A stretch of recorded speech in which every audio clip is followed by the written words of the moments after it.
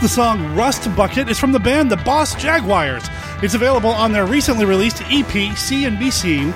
Find out more about them over at bossjaguars.com or follow the links in the show notes over at monsterkidradio.net.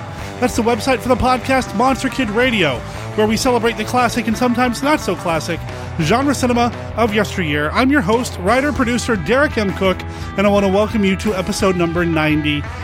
Now, last weekend was the World Horror Convention here in Portland, Oregon. Now, in the last episode, you heard me talk about the World Horror Convention with Desmond Reddick and the daughter of Vincent Price, Victoria Price. Well, Victoria gave a presentation at the World Horror Convention. It was a presentation of the life and influence of her father, Vincent Price. It ran about an hour. Now, I chatted with Victoria before the presentation, and she gave us the okay to go ahead and record the presentation and share it with the listeners here at Monster Kid Radio. And that's what we're going to do in this episode of the show. Before we get to that, though, let's go ahead and review the website. Over there, you can find links to everything, like our Flickr album, our YouTube page, or our Live 365 channel. You can also find our contact information. Our email address is monsterkidradio@gmail.com. And we have a voicemail line. You can call us at 503-479-5657. That's 503-479-5MKR. I'm going to bring that number up again at the end of the show, so if you didn't get it just a second ago, hang tight, you're going to get it at the end of the show. Also, over at the website, you can find a link to our Facebook group. You can also find a listing of every band and every song that's appeared here on Monster Kid Radio. You'll find links to almost every one of their websites where you can buy the album, buy the music for yourself. If you do, let them know that Monster Kid Radio sent you. You know, I'm really excited to get to the presentation that Victoria did on her father. It was a multimedia presentation. There were photos shown through the entire thing. So every once in a while, she refers to a picture that she showed us in the crowd. The pictures were great. You'll have to trust me. This is an audio show, so you don't get to see them. But trust me, they were great photos. I'll come back and chat with you a little bit about what we're doing next week on Monster Kid Radio after the presentation with Victoria Price about her father, Vincent Price, right after this. Journey into double terror with the late night double feature with X, the fiend from beyond space, and the Wall People. A crew of interstellar explorers must fight an unstoppable alien fiend from beyond space, hell-bent on consuming them all. Will they survive? Can they survive? And on the same program, a man must fight to save his only child from the clutches of strange invaders who use their advanced technologies to steal sleeping children through their bedroom walls. Are your children safe? Two terrors to tear you apart in the late night double feature.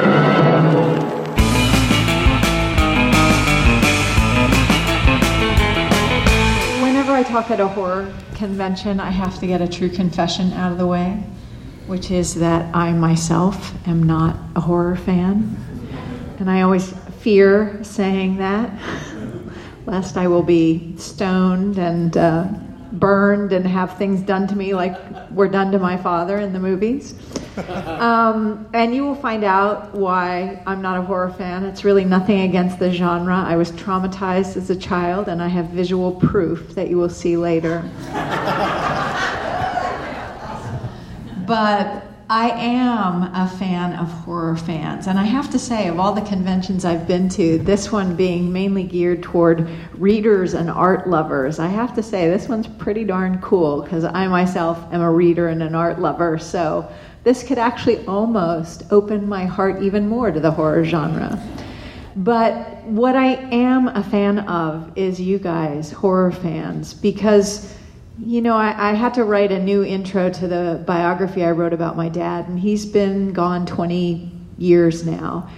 And there were people who were way, way bigger stars than he was during his career. And nobody's heard of them. People like, somebody just yesterday came up and said her name was Carol after Carol Lombard. And people don't even remember who Carol Lombard was. She was huge, huge star. And, you know, people like Robert Taylor or Montgomery Clift, I mean, way bigger stars than my dad. And the reason that my dad's legacy has lasted is you guys. It's really true. And no, I should be applauding you. And, it's not just the horror movies. You got him, and you got who he was. And I think the reason he really resonated with the horror movies and you guys really resonate to him is because in many ways he thought of himself as an outsider. And the reason he did was because he loved art. And so I like to give this presentation, it's a little gift back to you guys to share how important the horror genre was to him. But the other reason I like to give it is because the other thing I inherited from both of my parents, my dad was often called a Renaissance man.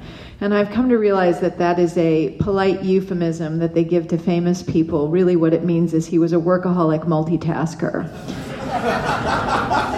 And I inherited that in droves. And, I really never stopped working. But when I come here, I connect with my dad in a way that reminds me about what his real legacy was.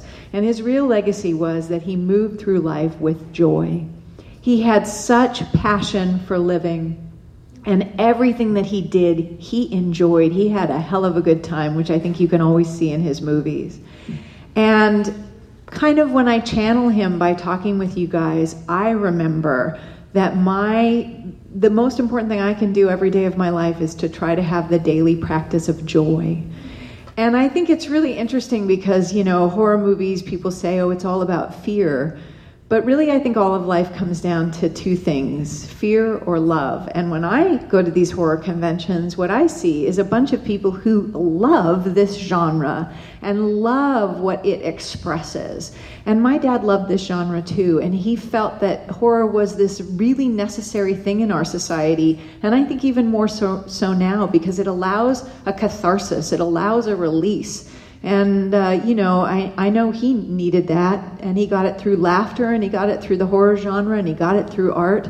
And I get it from coming out into the world and stepping out away from my workaholic multitasking life and remembering that every day we get to choose between fear and love. And when I see all of you guys who love this genre, it reminds me, practice joy every day. Find something you love and give back, share it, and go through life with passion. And so I'm going to share with you some of the reasons and ways that my dad did that. And I always start with this picture because I think it really captures him. This is the two of us at an opening at the Vincent Price Art Museum in East Los Angeles. And it really captures him because he, first of all, my dad, everybody always thought my dad was this really elegant dresser like he was in the movie. You would be lucky if he hadn't worn the same pair of $10 polyester waiter's pants 3 days in a row. He had really bad feet, so he wore suede tennis shoes because his feet hurt all the time. He loved Brooks Brothers shirts, the more wrinkled the better, like this one. He sort of made a loose attempt to kind of, throw on something that looked vaguely like an ascot, and really it looks like he didn't know how to tie a tie. And the best part is that if you look in his pocket, there's a plastic fork and spoon, and I think that pretty much captures him. If he was going to miss an opportunity to eat, he would not be happy. So there's that fork and spoon. So I said that my dad felt like an outsider, and I want to tell you a little bit about his childhood. He was born into a wealthy family. His grandfather, my great-grandfather, was also Vincent Price. People often think it was a stage name. And he was a household name in the 19th century. He invented baking powder. He was the first person to patent extracts of vanilla and breakfast cereals. He wrote famous cookbooks. And he had a son who is this guy over here. And I show this picture for a couple of reasons. One, I love it that he obviously hated his nose so much that he blacked out the tip to make it look smaller. He also was Vincent Price, and he was attending Yale after graduating from high school, where he was this very creative guy. The other reason I show the picture is because one of the other people in this magic act was also the father of a famous actor. This kid down here, his name was Richard Wells, and he was Orson Welles' dad.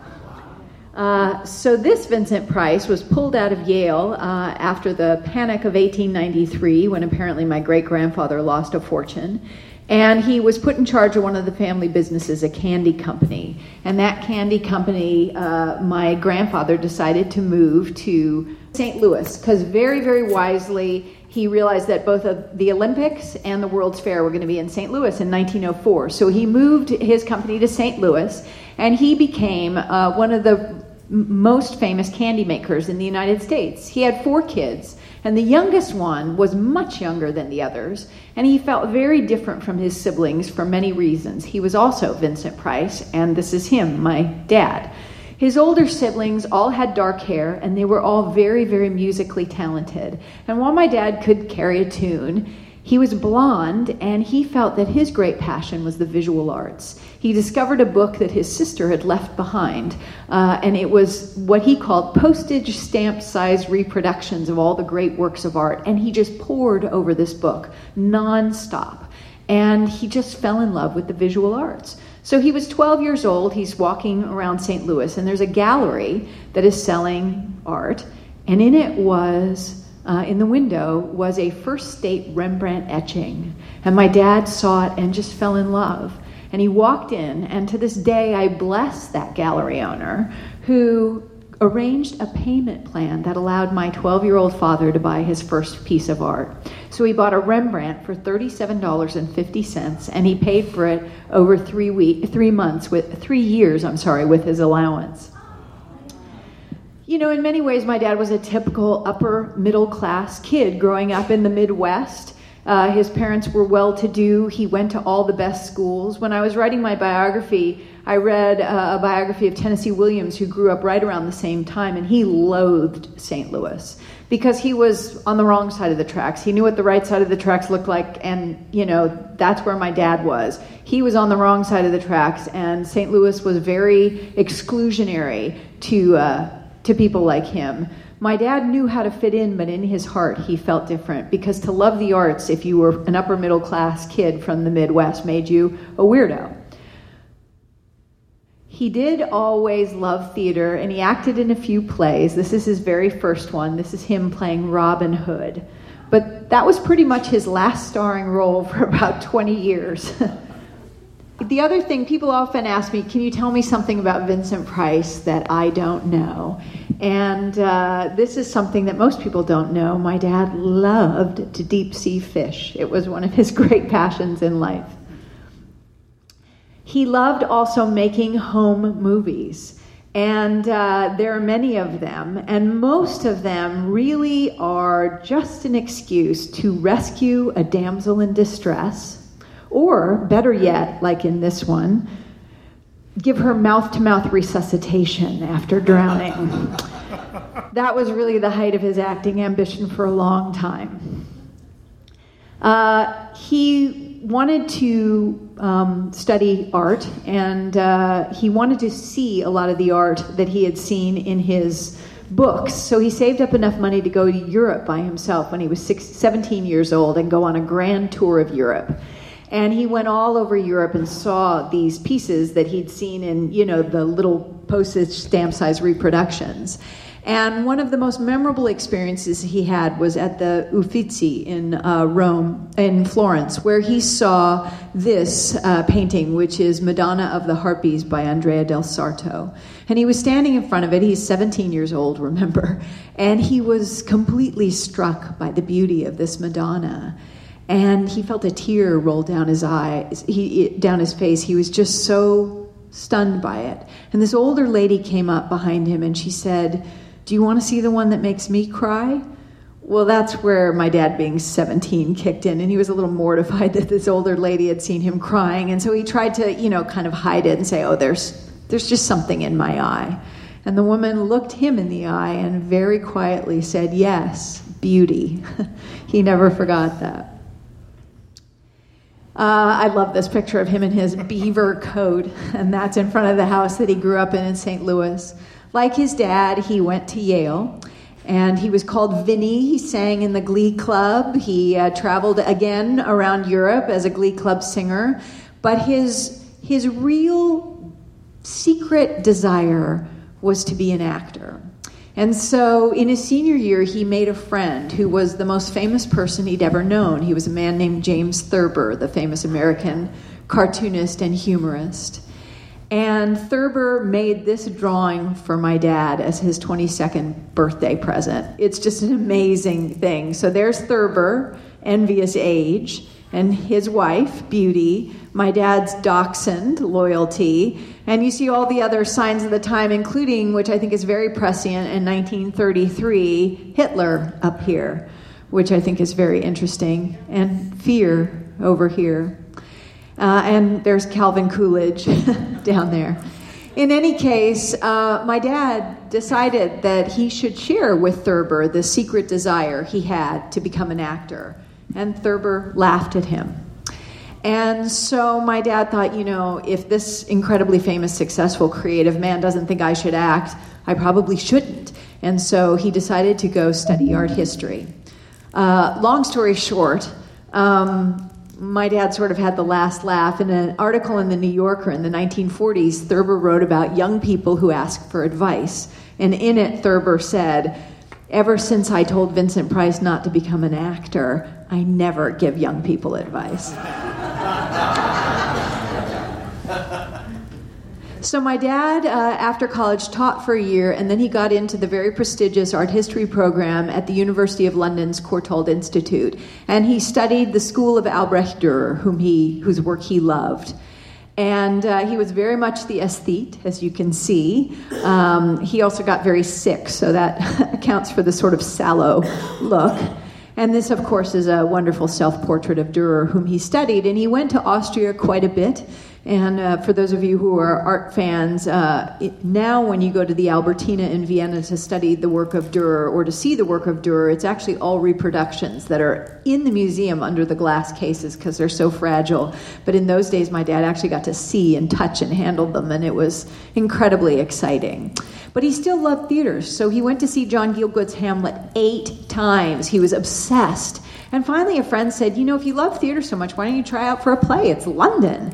So he did. He tried out for a play called Chicago, which is the play on which the musical is based. And he got the part of a gum-chewing policeman. He was very excited about that. And that broke him in. And so he needed to have headshots made because now he was kind of hooked and he thought he'd audition for a few more things. But he was a poor student.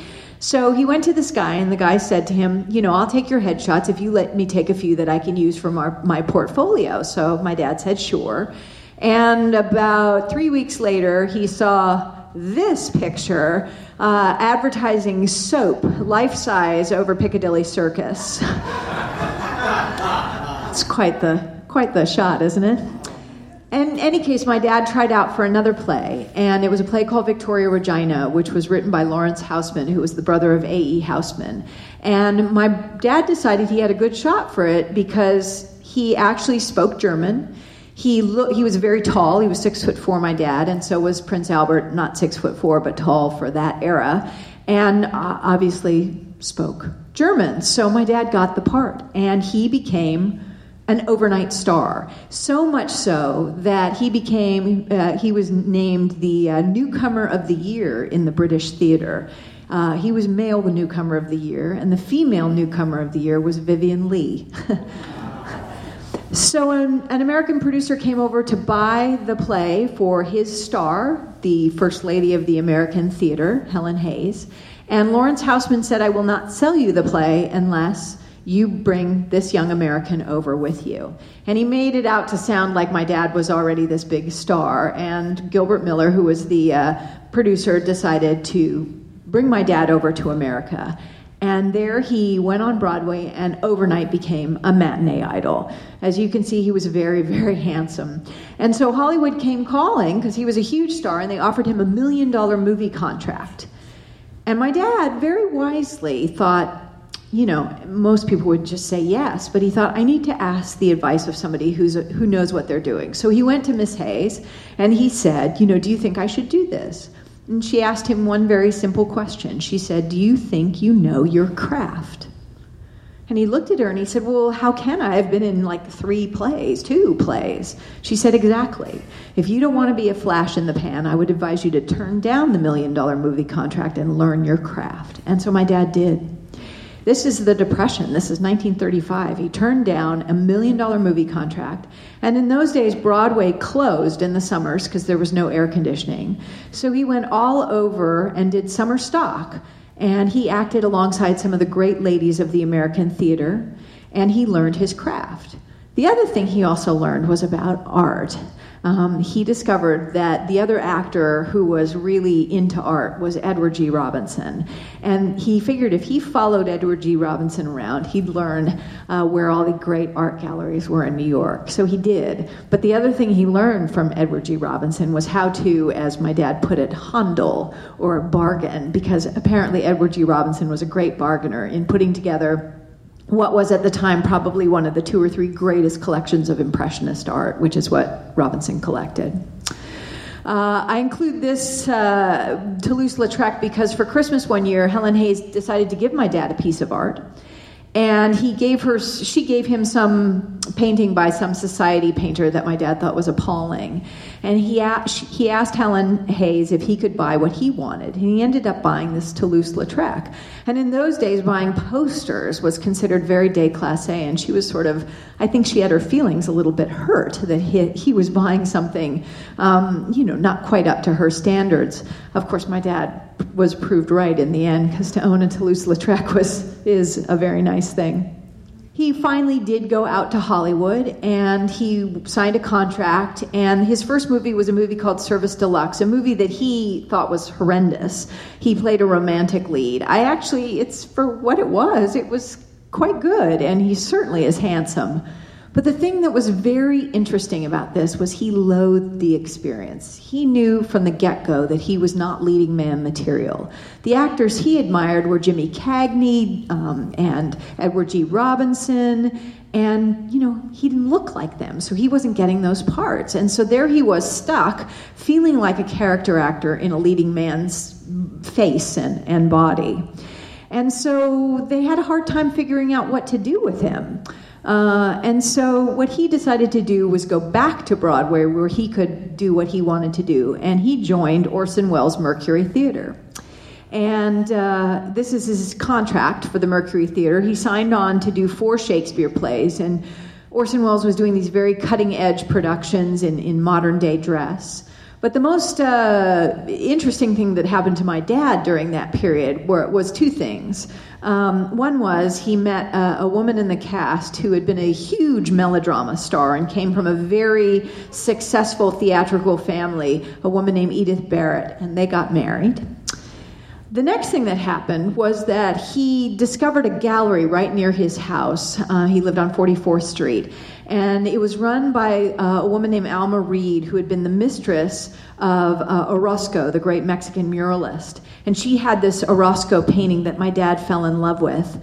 And, he would go in and look at it every day. And finally she was like, why don't you just buy the damn painting? And he said, I can't afford it. And she said, well, make sure you can afford it. And so he ended up buying this incredible piece, which he eventually felt sort of guilty about owning because it was too important of a piece. So it's actually at the Chicago Art Institute. And if you go see Grant Wood's American Gothic and you're standing looking at American Gothic, if you turn around, this piece is right behind you. And it's an incredibly powerful piece of art. So he comes back to Hollywood and he gets cast in more character roles. He gets cast in The Private Lives of Elizabeth and Essex with Bette Davis and Errol Flynn. And the funny story about that movie is that my dad had played Errol Flynn's role in Summer Stock. And Flynn would show up slightly debauched and rather drunk and ill-prepared. And the director used to threaten Flynn with firing him because, after all, he had an actor on set who knew all his lines. So thank God my dad was one of the more likable people in Hollywood. And, of course, his first horror-type movie with some people who would become dear friends, Basil Rathbone and Boris Karloff. And his initiation by Basil and Boris into Hollywood was when they had to, in the scene, dunk him in a vat of Malmsey.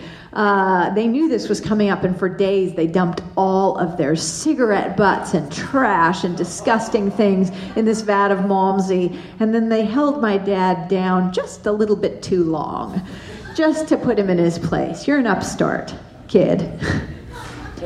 He also appeared in a movie of which he was very, very proud. This movie is widely regarded as one of the worst movies ever made. And what I love about my dad is that instead of being embarrassed and trying to pretend that he didn't appear in it, he's like, hey, this is one of the worst movies ever made. You know, that's a badge of honor. And so when I first wrote the book and I would go around the country talking about the book, I would read an excerpt from the New York Times, which was hilarious about how bad this movie was. But since the advent of YouTube, you guys can see for yourself just how hellacious Green Hell is. What's the thermometer say, Richardson? 130. Boy, it's hot. I'm roasting. In the swamps, it gets as high as 140. I thought they never roasted a man till after he was dead. That's why they call it the Green Hell. Strange guy, Richardson. He always keeps to himself. You know anything about him? Nothing. That's about the best thing to know about any man's affairs. I say, Tex, don't look now, but there's something moving over there. Hey, them there alligators sure do look hungry. Well, don't fall in, Tex. You might poison them. That'd be tragic.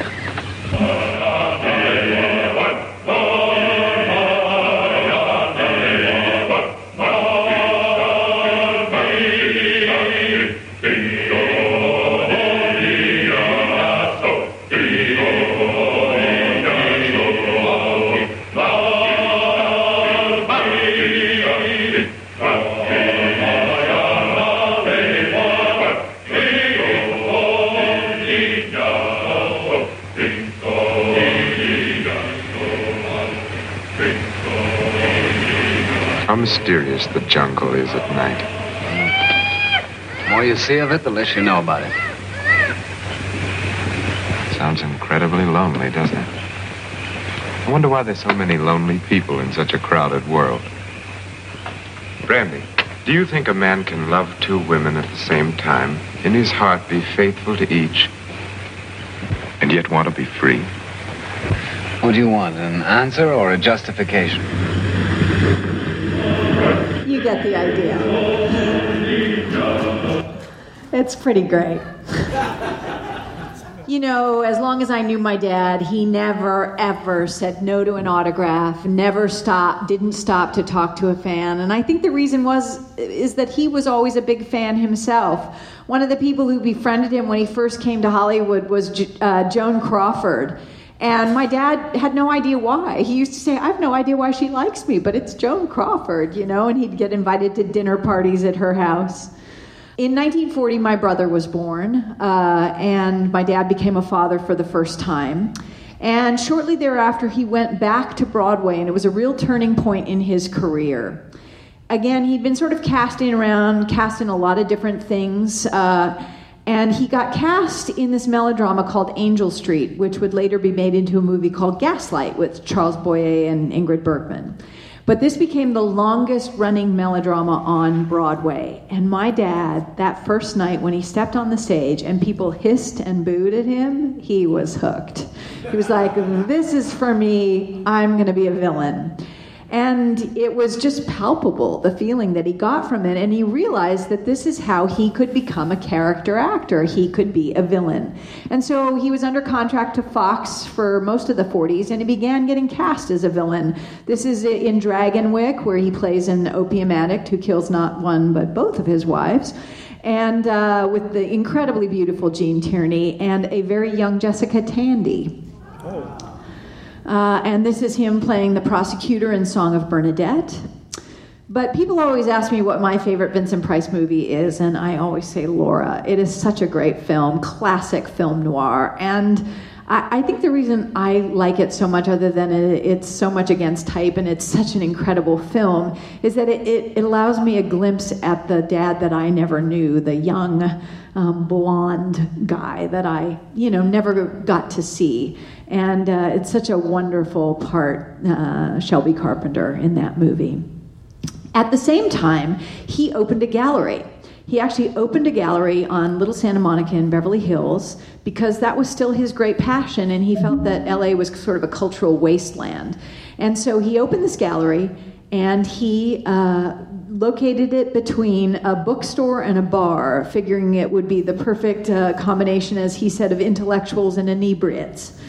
And it became the great gathering spot in Los Angeles during the war and post-war years. I mean, literally, he said, like, one day you'd look up and there'd be, like, Thomas Mann and Stravinsky and Bertolt Brecht, and, I mean, it was unbelievable who was in there. And he gave a lot of people their first shows, including a very well-known artist from the Northwest Coast area named Morris Graves. And he would get a lot of submissions for art, and one day he got this little drawing. And it was a long letter with it, and it said, if you like this drawing, please go ahead and just send me 3 tubes of vermilion, a crate of oranges, and 3 pairs of black socks, which was already odd enough. But my dad liked the drawing, and then he noticed the signature. And the signature, it was a man named Henry Miller, the Henry Miller, as in Tropic of Capricorn. And he had come to Hollywood to be a screenwriter, loathed it, and began painting. And for those of you who are artists, a wonderful, wonderful book by Henry Miller is To Paint is to Love Again. Incredible book. And so my dad gave Henry Miller his first show and became the first spokesman for his pieces, and he really did this for a lot of artists. I can't tell you the number of people who've come up to me and told me, big time collectors, huge collectors, who've said, you know, the reason I bought this artist for the first time was because Vincent Price told me to. I mean, people like, you know, Richard Diebenkorn kind of artists. And there's Henry Miller. So the mid-40s were a very difficult time. His contract ended under Fox. This is my grandparents' 50th wedding anniversary, after which both of them died within 2 short years of one another. And my dad also got a divorce from my brother's mother. And so he found himself alone living in his little adobe house in Beverly Hills with his dog Joe. And he wrote a wonderful book in the 60s, which I'm hoping to bring out again for those of you who are animal lovers, called The Book of Joe. Really great book. While his dad was ill, he was in Tucson, and my dad stumbled across a treasure trove of prehistoric Native American pottery. And he became one of the great collectors of ethnographic art very, very early on. And Hans Conried, the wonderful comic actor, said of my dad, "You are the only actor who is never going to be able to say that you don't have a pot to piss in."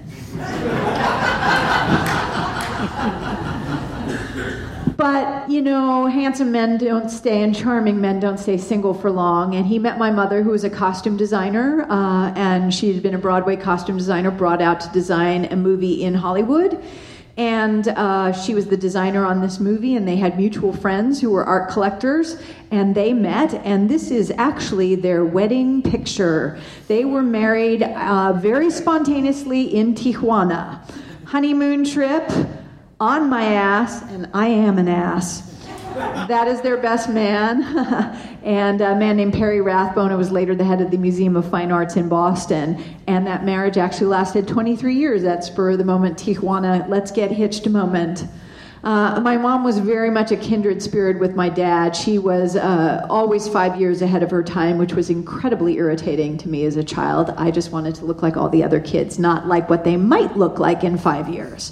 But it was a great thing for my dad. She was an incredible promoter of his work, and they traveled the world together. They began collecting art together, and they began cooking together. And really, a lot of what we regard as my dad's legacies, greatest legacies, came from my mom. Things that she urged him to do. It took me a long time to realize that. Because my mom and I had that typical mother-daughter relationship, but time has passed and I really understood what she did. My dad always understood it. He said to me at the end of his life, "Your mom did more for me than anyone." He was under contract with RKO and did a couple of fun pictures with Jane Russell, or Aunt Jane as we call her, and then he encountered a very difficult period of his life. During the McCarthy era, he was gray-listed. And what that means is he was not blacklisted. He was not blackballed out of the industry, but lists were circulated to the studios, and there were people on them that studios and companies all over America were urged not to hire. And as I mentioned before, my dad was a workaholic, and he did not work for over a year, which freaked him out. He ended up writing an amazing book during that year, which was my mom's idea, which is a book called I Like What I Know, his visual autobiography about his life and art, which is going to come back out in the fall. But he was freaked out. And so he elicited the help of what he said, some nice Republican ladies that he knew from the arts. And he was able to get his name cleared. The list that he was on, and I just want to share with you how crazy the McCarthy era was. The list that he was on was the pre-war, just follow along, anti-Nazi sympathizers. So what that meant was that if you were against the Nazis before World War II, you must be a communist. There were a lot of people on that list. People like Eleanor Roosevelt were on that list. So he came out, and literally a week later, he received 2 offers. One was for a play on Broadway called We're No Angels, which later was made into a movie with Humphrey Bogart. And the other was for a movie about an artist in a new technology, and that movie was House of Wax. And my dad took it for 2 reasons. One was he thought, let's try the new technology. He was, this was a man who really could not read the instructions on how to plug in a telephone. But he loved the idea of new technology. He had a TV before he knew how to use it. He understood that his industry depended on new technology, even though I had to read the instructions and tell him how to use it. And so he decided to do House of Wax, and also because it was about an artist, and he could get into that role. And, of course, those of you who are House of Wax fans will recognize that as Charles Bronson. He was stunned, however, by the success of House of Wax. I mean, it was a huge success. A year later, he was on Broadway in Richard III, and people were still going to see the movie. And he would go in every so often to a matinee and try to see if people were still enjoying it. And he decided that the best place to sit was to sit behind teenage girls who were just, trembling all the way through the movie. And because my dad was perpetually a joker, often at the end of the movie, as the credits rolled, he would lean forward and say, "Did you like it?"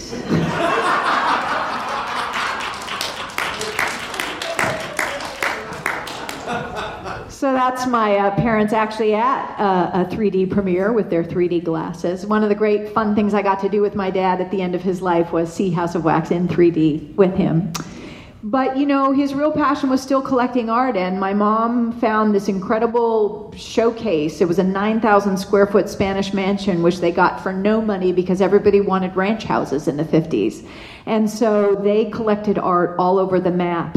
And they were great friends with most of the major art collectors in Los Angeles, and the house became a required visiting stop for the UCLA art students to tour.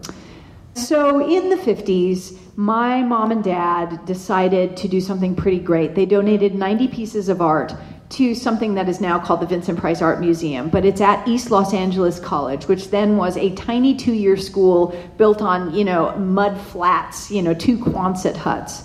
And it's now a school where 29,000 kids go through, most of whom are first-generation college students, 65% Latino, another 20% Asian. And it's an amazing school, and they started this museum, which is a hands-on collection. It's a very, very cool thing. And so this is the school back in the 50s, and my dad was very active from the beginning. He and my mom donated over 2,000 pieces of art during their lifetime, and I'm on the board, so I am beating the drum. If any of you guys ever get down to LA, go see this museum. It's an amazing, amazing space, and how much the students love it and how much it means to them is a real tribute to my dad. Of course, in the meantime, he's appearing in all the movies that you now know and love because he got hooked into the horror genre, and it was a blessing. All the actors who were becoming huge stars in the 50s were actors who he liked to say slurred their words, the James Deans, the Marlon Brandos, and he was a classically trained theater actor. And so horror movies gave him an opportunity to be who he was, the villain, the eloquent man. And, he knows that if he hadn't found horror movies, his career would have ended. Horror movies gave him the chance to create a whole new persona, and he was grateful to them. All of the great William Castle movies, which, they were quite the showman William Castle was. And often he took movies just for, the opportunity to get to go live someplace very cool. So Last Man on Earth, which I know is a lot of people's favorite movies, frankly, and he loved Dick Matheson, of course, but half of why he took it was he got to live in Rome for 9 months. And this is a picture of him during that time. Rome proved to be fortuitous, at least as far as I'm concerned. While living in Rome, my mother suddenly started getting cravings for Chinese food, which everyone thought was very strange. Especially since the food is so good in Rome and not necessarily the Chinese food. And she was 45 and my dad was 50. But I was the reason why. I was the Chinese food craving. I came along as a big, huge surprise. My dad was an amazing dad. He was completely absent. He was always working. He lectured on the visual arts, 60 cities in 65 days, every January and February. He made all of the AIP movies. He was constantly gone. I mean, he was gone so often that I actually thought he worked at the airport. It never occurred to me that was where we dropped him to go someplace else. But when he was there, he was so full of life, so full of enthusiasm. He taught me that life, all the things that you've heard people say about him, that if you are always curious, you will never be bored. And if you limit your interests, you limit your life. Those are the things he taught me by being a dad, and I had an extraordinary childhood with him. We were very close. People always ask me if I visited the sets. I didn't really. They tried to keep my childhood fairly normal. And so while he's doing, some of your favorites here, Pit and the Pendulum, I was very sheltered at home, and I had no idea my dad was a horror movie actor. But I'm about 4, and they decide they should take me to go see, what my dad does for a living. Like, had he been a butcher, I would have maybe gone to see the butcher shop. So they took me to something that they thought was perfect. Introduction. He was doing a children's play called Peter Pan nearby in Los Angeles. So they took me.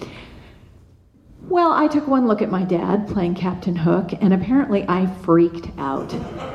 And not just a little bit freaked out, like loud freaked out. And my mother was British. No public displays of affection and or anything, emotion, anything. And here I wouldn't shut up.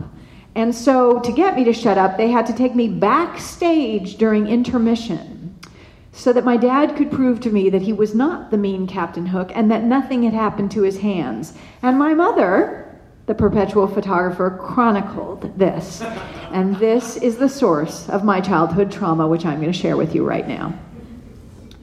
That is not a happy child. I'm still not happy. Nothing, my dad could walk in the room, I would beam. It was not good. And he's trying. He's really trying here. Okay, it's getting a little better. We're smiling at the camera. He's kissing my finger. It's all starting to improve. That is a weak smile, but it's better. And finally, I'm playing with the hook, and it's all okay. But from that experience, my parents determined that I was not the child who should see horror movies ever. So the way I knew what my dad did was that I saw him spoof himself on, the Brady Bunch or Get Smart or Batman, but I never saw horror movies. The first one I saw was when I was an exchange student in Germany when I was 16, and it freaked the hell out of me. Here's my dad, who I think, is the most incredible person in the world, and he's like killing people and then being killed. It wasn't a good thing for me.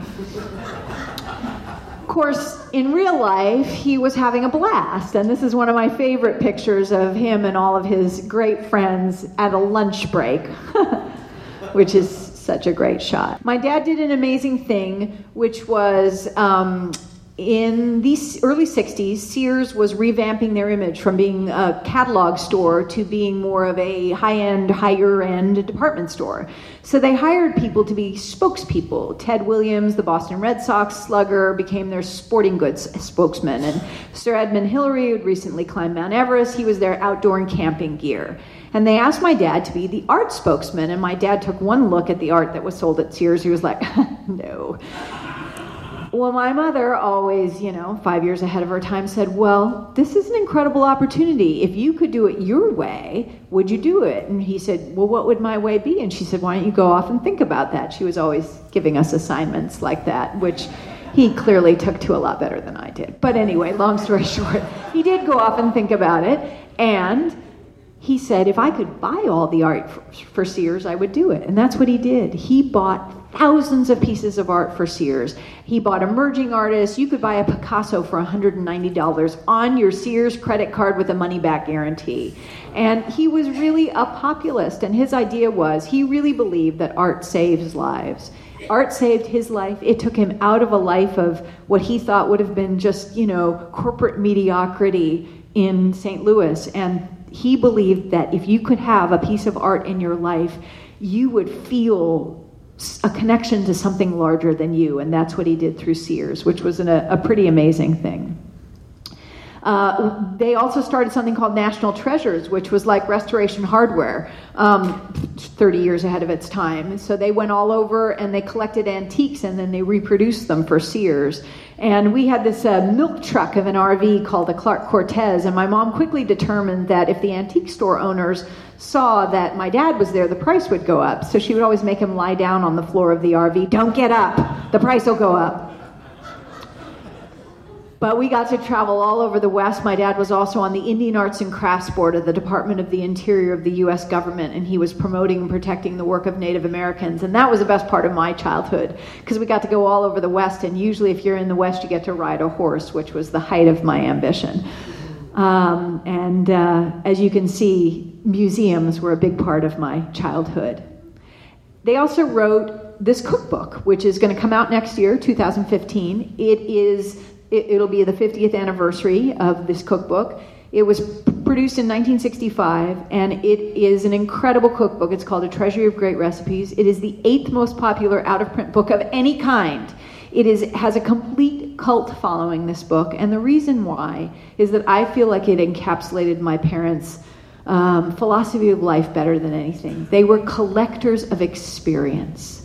They went through life and they took it in with every part of themselves. So they would go on a trip and my dad could charm, anything out of anyone. And so he would charm the recipe for some dish he loved, and my mother would buy the, similar dishes, and they would come home and they'd figure out how to prepare it for their friends, and they'd play the music and serve it on the dishes and have the meal. And they'd share that experience with their friends. And that's really what that cookbook is. It's going through life, collecting experience and sharing it with others. It's a really wonderful, wonderful book. It wasn't all high-end things. This is a photo from the cookbook with a recipe for hot dogs, because my dad was a huge baseball fan, and those are Dodger dogs. Their house also became a real showpiece, architectural showpiece, and had some incredible art in it. And it was an extraordinary place to grow up learning how to see. Art was not about the elite for my dad. Art was a window into everyone's soul. And so the way he taught a kid, me, how to love art was to tell me the stories behind the art and help me to see into artists' souls, which was incredible. And as I said, they collected all over the map. I mean, didn't everyone have a Northwest Coast totem pole in their backyard? That totem pole, by the way, belonged to John Barrymore before it belonged to my dad. It was not all museum-like. It was irreverent. On Christmas, the pre-Columbian figures got dressed up. People always ask about what it was like to spend Halloween with Vincent Price. So this is a picture of me and all my little friends on Halloween. But the best thing we did is we'd take that brown milk truck to Beverly Hills, and we knew where they had the good candy. It was on Palm Drive. They had the good candy. So my mother would prepare a little meal for us, and then we'd go trick-or-treating. And my dad would go out with us, and he'd send us girls up to the door, and we'd go get our candy. And it was that good candy. We were excited. And we'd go running down to check our loot. In the meantime, my dad would pop out from behind the bushes and scare the owners. He thought that was hilarious. And I end this picture of this phase of his life with this incredibly paisleyed outfit. That's us on the last trip we took as a family. Because my dad made a movie in 1972, which is actually my favorite of his horror movies, a wonderful movie called Theater of Blood. And it's, classic premise, right? My dad's a Shakespearean actor who gets dissed by the critics, and he does what every actor dreams of doing. He kills the critics.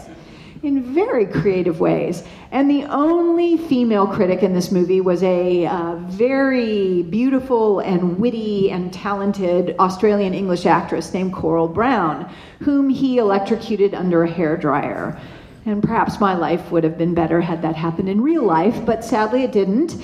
And he married my wicked stepmother, which is actually what she liked to call herself. My dad left my mom, and, you know, the interesting thing is, Coral was a very difficult woman for my brother and for me. She was not mother material, but I will tell you right now, she was great for my dad. She just gave him a complete new lease on life. They fell in love, head over heels with one another, and his heart opened up, his love of life opened up, because my mother, while a great teammate, as I experienced, you know, she kind of got more restrictive in her thinking, and Coral was wild. And they had an extraordinary partnership. And the thing about Coral that was also amazing was that she was, in addition to being a brilliant actress, she was very, very smart about what to do for career moves. And so at a point in my dad's life when he had become very, very narrowly typecast in the horror movies, she suggested that he do a one-man show about Oscar Wilde. And it was called Diversions and Delights, and he played Oscar Wilde at the very end of his life. And I think it was the best thing I ever saw my dad do. It was an extraordinary, extraordinary piece of acting. And he loved doing it so much that when its traditional run ended, he actually took it on the road for 3 years in a van. This was his crew. They drove all over the country. That's then at Niagara Falls. And they performed it at colleges. And you have to understand, this is the late 70s, you know, very early 80s, but mostly late 70s. And he's performing as perhaps the most famous gay man in the world, all over at colleges. And it made a huge difference, both in his life and in the lives of people who saw the play. But of course, you know, the 80s came along and he became recognized as the horror royalty, member of horror royalty that he is. I love this picture of Chris and Peter, and it's really John Carradine. And of course, he became Edward Gorey Connection. He became the host of Mystery, which further cemented his place. But it was always about art for my dad, and the great thing that he felt about becoming so famous was that he got to have extraordinary opportunities to talk about art and be with art. And this was his favorite thing. When the De Young Museum in San Francisco did a show where they brought in art from the Vatican, he got to do the voiceover for it, and he said being alone at night with all the art from the Vatican was a dream come true for him. He still remained very, very involved in East Los Angeles College, and he was very, very active in everything he did for the students there. I'm going to get to the very end of his life, which it's something I'm very grateful for. He was doing a show for Disney called Read, Write, and Draw. And somebody told him about this young animator, kind of quirky guy who was a big fan. My dad always wanted to meet everybody, so he goes down to meet this guy, hair all over the place, and he'd drawn this really wonderful little movie called Vincent, about a boy named Vincent Malloy who wants to grow up to be Vincent Price. And that, of course, was Tim Burton. And my dad agreed to narrate the film for Tim, which I think kind of blew Tim away. And, of course, my dad thought it was the biggest honor ever. That and being the subject of a New York Times crossword puzzle were about as good as you could get. And so Tim returned the favor for my dad by giving him the role in Edward Scissorhands, which was this incredible swan song. A lot of actors, kind of fade to obscurity, and my dad got to go out with an incredible role as that of the inventor in Edward Scissorhands. And he and Johnny, both Geminis, hit it off, and I love that picture of the three of them together. Tim also, those of you who are Tim Burton fans, hound him, please. He filmed a movie called Conversations with Vincent, and this is on my dad's 80th birthday at the museum, and he filmed 2 days with my dad. And to give you an idea of what a pro my dad was, and he always was a pro in what he did. Halfway during the second day of filming, he got a call that my stepmother, who'd been very ill, had died. And he knew that Tim had an expensive crew there, and he'd paid for them for 2 days, and my dad stayed and finished filming till the end of the day, because that's what you did if you were a pro. I don't just remember him. I miss him all the time in the sense of wishing I could share things with him. When I see a great piece of art, when I hear a great story, I heard a great story about my dad buying a painting today. When I eat something wonderful, I always want to share it with my dad. So I want to get to the very end of my life. My stepmother died before my dad, as I said, and my dad got to spend time with me and my brother. My stepmother had really excluded me and my brother. Me not as much. She and I sort of had a love-hate relationship. She and my brother just had a hate-hate relationship. And that was difficult. So we finally got to spend time with my dad, and he got to grow. My stepmother only liked white flowers. He loved flowers of all colors, so he got to grow those. And the very fun thing that we got to do was we got to play together, which we hadn't been able to do since I was a kid. When I was a little kid, all I wanted to do was be able to play board games. And I didn't have normal parents. They were like older and they didn't really understand what board games were all about. And I'd be like, can't we play a board game? So one year for Christmas, they bought me a board game and it was called Masterpiece. They didn't buy me Candyland. They didn't buy me Monopoly. They bought me Masterpiece. And what you did in Masterpiece was you guessed the auction prices of great works of art.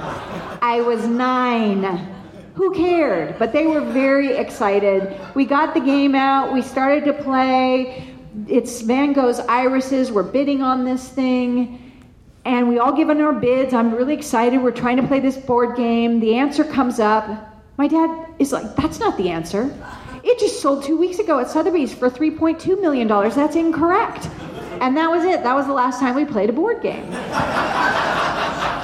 Until the end of his life, when he was stuck in bed, his brain so incredibly active. So we started to play Trivial Pursuit as a family. And it was me and my brother and my dad. We were the Bloods. And then Reg, who took care of my dad, and my sister-in-law, and usually a friend of mine, and they were the Crips. With my dad on our team, we won every time. I mean, that man was sharp. And the very last time we played is one of my favorite memories.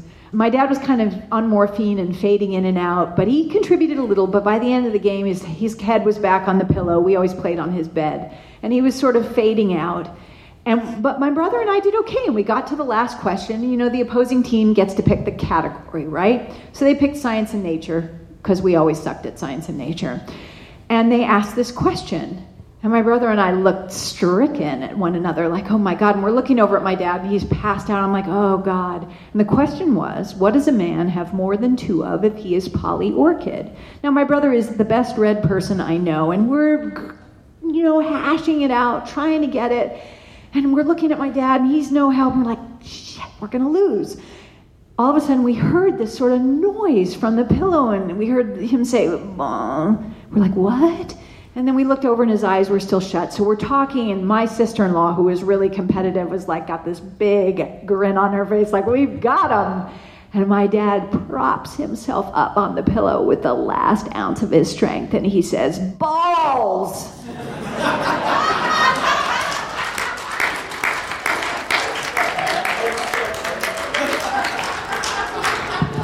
We won. We had a very small memorial service with just a few of his friends, and we scattered his ashes.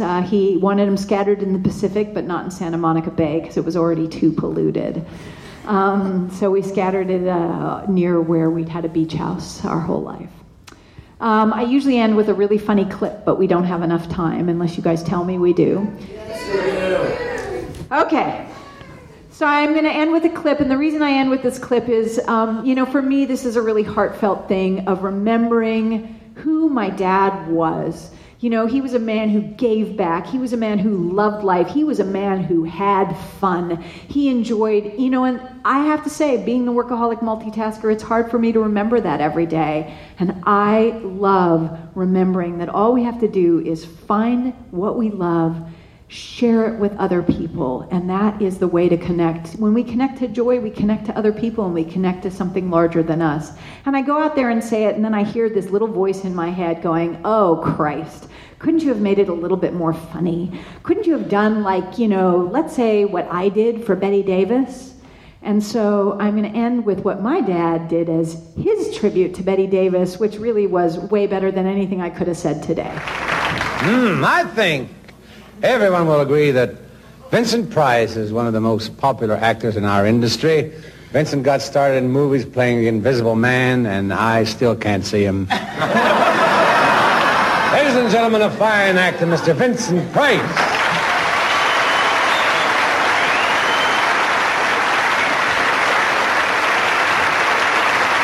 Thank you, Dean. Thank you. I'm honored to pay tribute to Miss Bette Davis, the actress who became a Hollywood star the hard way. She wasn't naked. She wasn't black. She didn't even know Kung Fu. Kung Fu, Dean, that isn't an Italian curse, no. Now, tonight I'm here as one of Bette Davis's greatest fans, and I'd like to talk about some of her most memorable films. She made her first picture back in 1932. I was a child.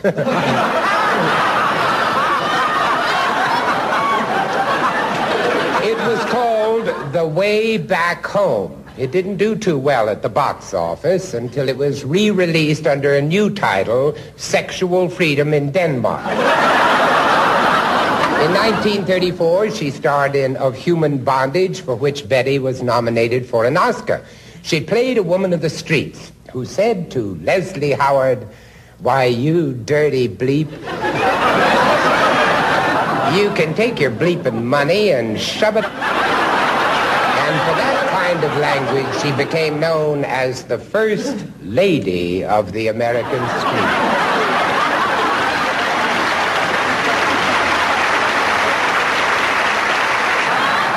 You know, Bette has always suffered in every picture she has ever made. When I appeared with her in Elizabeth and Essex, she gave up her beauty. In Dark Victory, she gave up her eyesight. And in The Virgin Queen,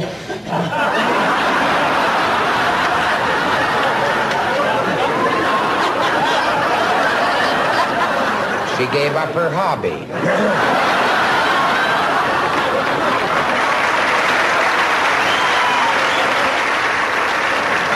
But in 1950, Bette received another Academy nomination for All About Eve. This was a three-handkerchief picture. And in 1962, Whatever Happened to Baby Jane? That was a three-diaper picture. In this one, she appeared with her old friend, Joan Crawford. Miss Crawford has always been envious of Betty's voluptuous figure. As a matter of fact, Joan used to borrow Betty's bras to use for shoulder pads. And then in 1963, there was Hush.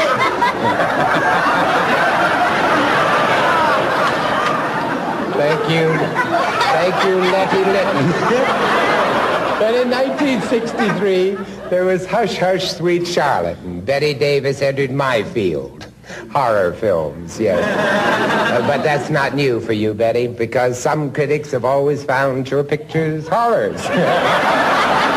Yes, it's true that many reviewers have knocked Bette, but then that's how you measure a great star, by her knockers. Thank you all.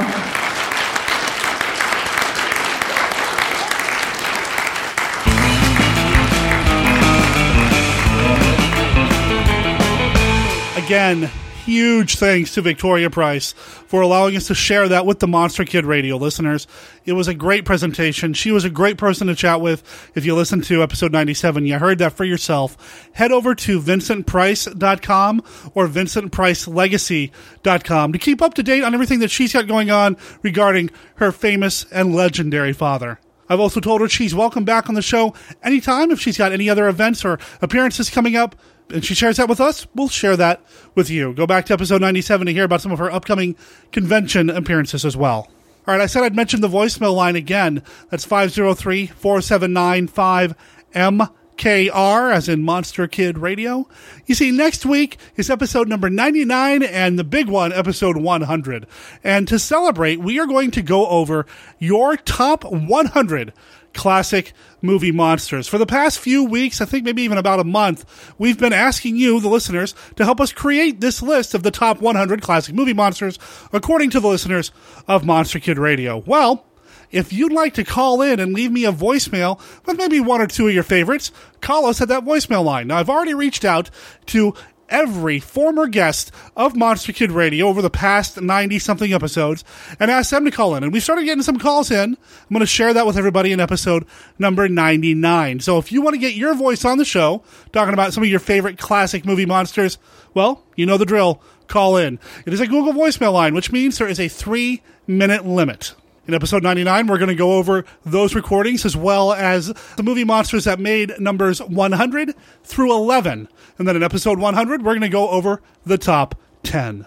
I'd like to thank everybody who has been influential and a part of making sure that we get to 100 episodes here on Monster Kid Radio. I could not have done it without you. And when I say you, I mean you, the listeners. Thank you so much for all of your support. Oh, you know, I didn't mention this. The Rondo Awards were announced. Vincent Price showed very well.